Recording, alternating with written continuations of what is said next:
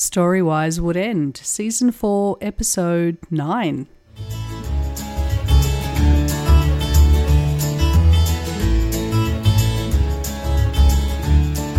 Welcome to Storywise Would End. True stories told live in Wood End in the Macedon Ranges, 70 kilometres north of Melbourne, Victoria, Australia.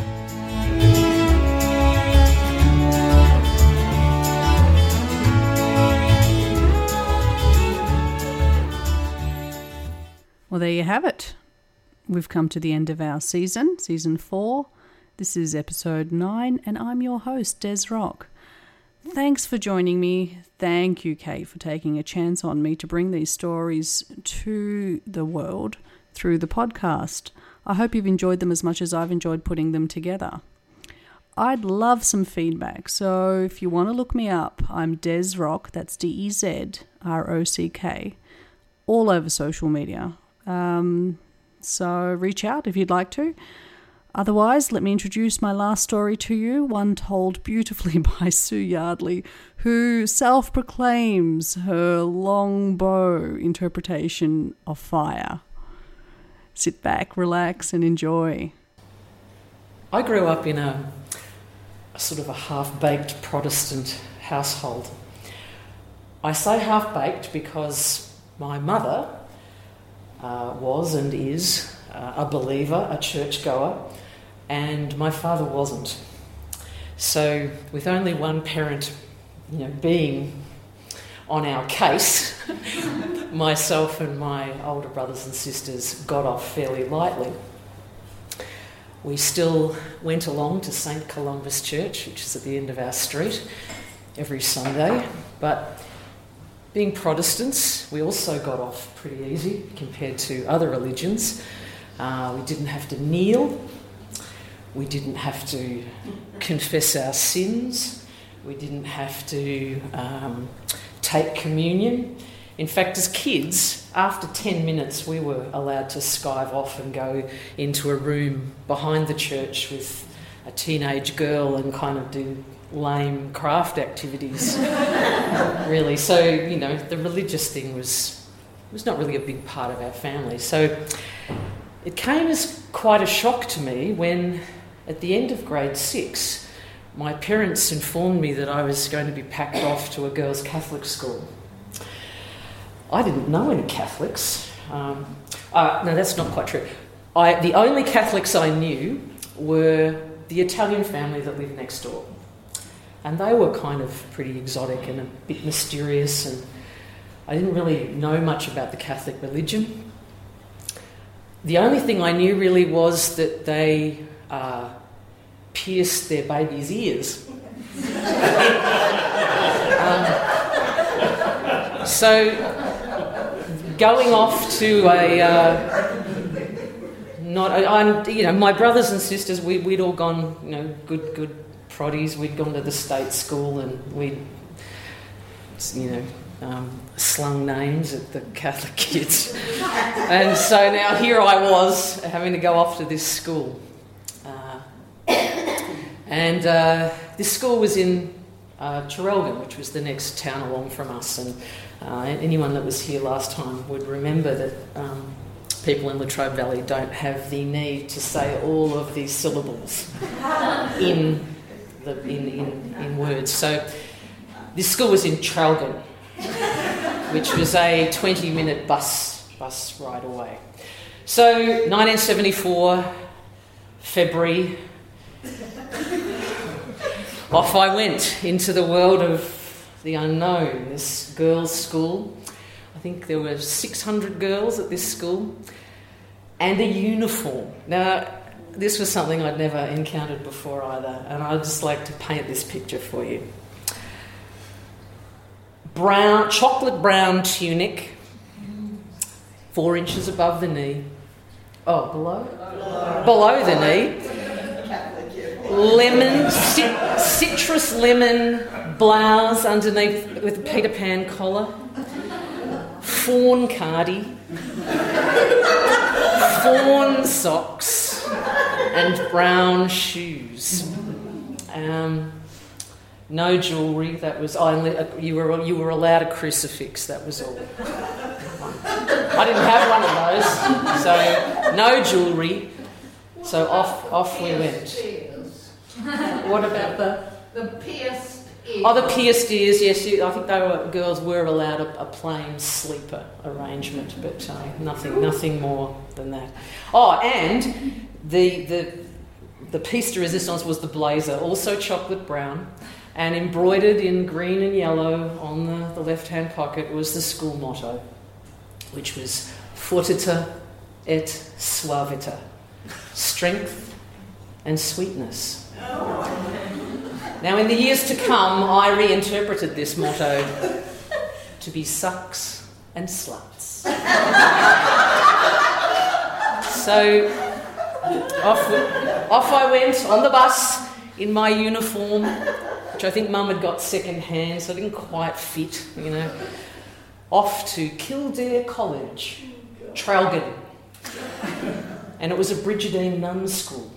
So this was the other big mystery. There were these women there that were nuns, that wore full habits, the headgear, the everything. And this was a complete mystery to me. I'd never come across nuns before.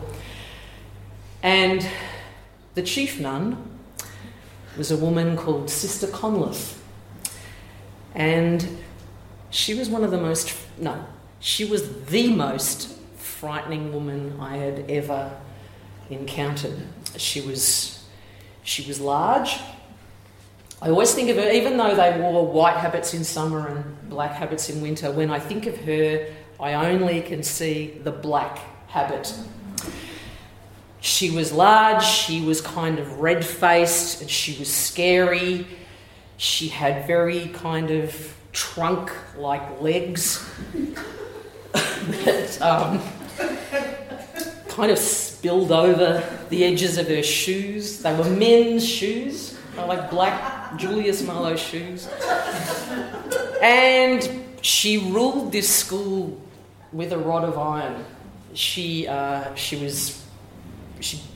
didn't bother at all to punch girls in the head, to throw things at them, to backhand them across the face. I remember one time Irene Vesky very foolishly wore surfy beads to school. And she was in the bus line in Quadrangle waiting to get on the bus to go home, and Sister Conliffe used to do laps, and she spotted Irene and the offending surfy beads and raced over. Now, surfy beads used to be threaded on fishing line. And she got her claw-like hand and grabbed the surfy beads and held Irene Vesky's shoulder and kind of wrenched this thing. And beads went everywhere. And poor Irene was left with this sort of, cut across the back of her neck where the fishing line had cut in. This is the same woman who also used to patrol the school, and if you were caught talking or, just doing like anything at this school, you were sent outside. Mrs. McIntosh or whoever it was would say, outside, sit in the corridor and Sister Conliffe will deal with you when she comes along. And you'd go and you'd sit there and you'd shit yourself because you knew at some point in the next 20 minutes that she was going to come along the corridor. And when she did, she would kind of lumber up and she'd say, why are you out here? And you'd, I'm just talking, sister. Right, kneel down there. And it was, floorboards. You'd have to kneel down with your bare knees on the floorboards. She'd say, hands on head. Okay. So not unlike the position of, if you're about to be executed. Really. Take up the position. And then she'd say, and you do not move a muscle. And I will be back to check. So...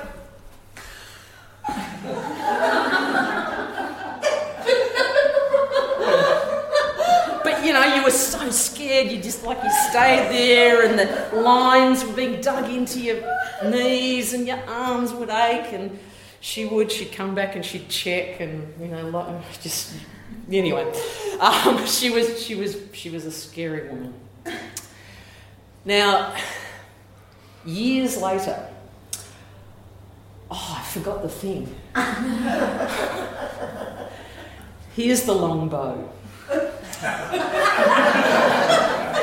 She was a fire and brimstone kind of woman. I meant to say that first up, but she was. Years later, I went to some kind of reunion type thing. It wasn't like a student reunion. It was I don't know. There was some anniversary that the school was celebrating, and we were invited to come along and help celebrate. And I don't know. I guess I was, maybe 30 by this stage. So I went along and was really enjoying seeing people and chatting. And I noticed over in the corner there was a woman in a wheelchair, and I said, "Who's that over there?" And they said, "It's Sister Conleth." What? I would never have recognised her because she was like half the size. She's sitting in this wheelchair, and I went over to her. I said, "Hello, sister. You might not remember me. Hello." And I kind of put my hand out to shake her hand, and she looked up at me, and her eyes were sort of, dim with dementia. And she kind of put her hand up and just started to just pluck at imaginary things in the air. And it was like, all the fire had gone out of this woman. And even though, I hated her when I was at school and I was scared of her, I came away from that thinking, we're all the same, we're all just frail people in the end. And anyway, she died not long after that. And it's kind of sad. Anyway, but Sister Conleth.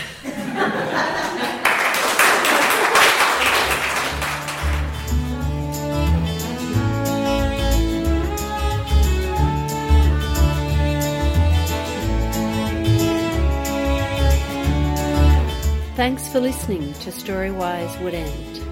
If you want to know more about Storywise or me, Kate Lawrence, then head over to storywise.com.au. And remember, your stories matter.